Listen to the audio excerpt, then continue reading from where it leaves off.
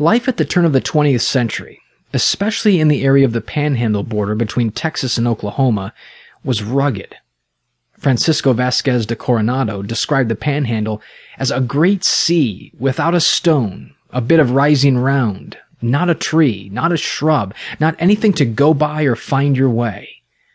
The land to the naked eye appears flat, but closer examination reveals an expanse of llano broken by gullies, arroyos, and mesas.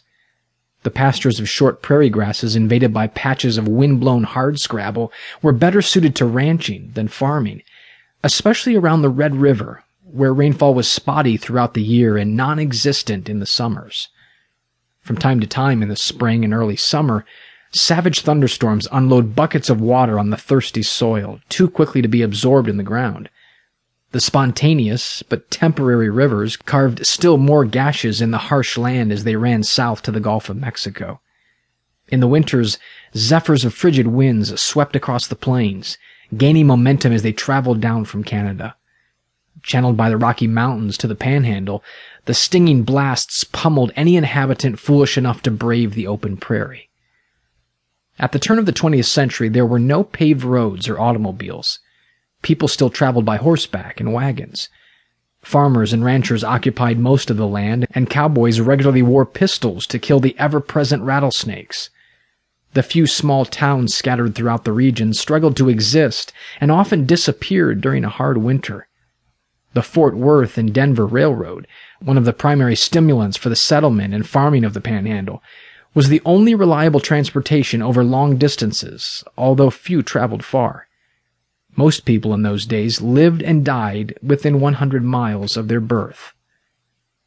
Napoleon Bonaparte supposedly said, "There is no such thing as accident. It is fate unnamed." I have always believed my destiny was decided long before my birth. My father, Virgil Lee Lewis, returned from the killing fields of Europe in 1918 to begin a lifelong infatuation with the Fort Worth and Denver Railroad, initially as a locomotive fireman, then as an engineer. It was a fickle association, at times one-sided, when the company would furlough Dad for months without explanation, regret, or even a promise of future relations.